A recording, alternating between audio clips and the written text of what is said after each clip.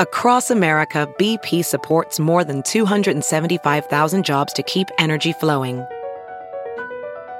Jobs like updating turbines at one of our Indiana wind farms and producing more oil and gas with fewer operational emissions in the Gulf of Mexico.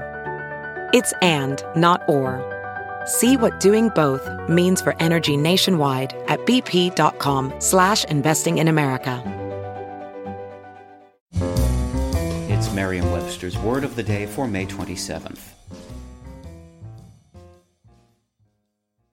Today's word is commemorate, spelled C-O-M-M-E-M-O-R-A-T-E.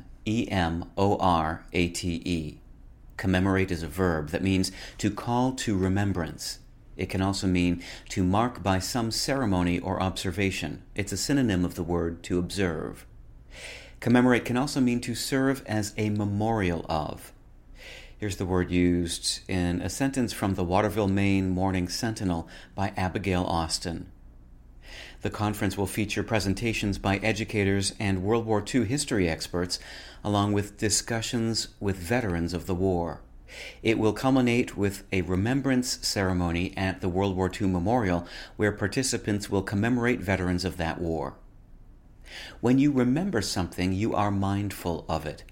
It's appropriate, therefore, that commemorate and other related memory-associated words, including memorable, memorial, remember, and memory itself, come from the Latin root memor, meaning mindful.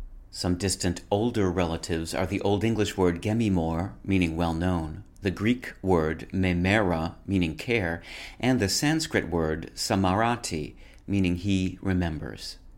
English speakers have been marking the memory of important events with the word commemorate since the late 1500s. With your Word of the Day, I'm Peter Sokolowski. Visit Merriam-Webster.com today for definitions, wordplay, and trending word lookups.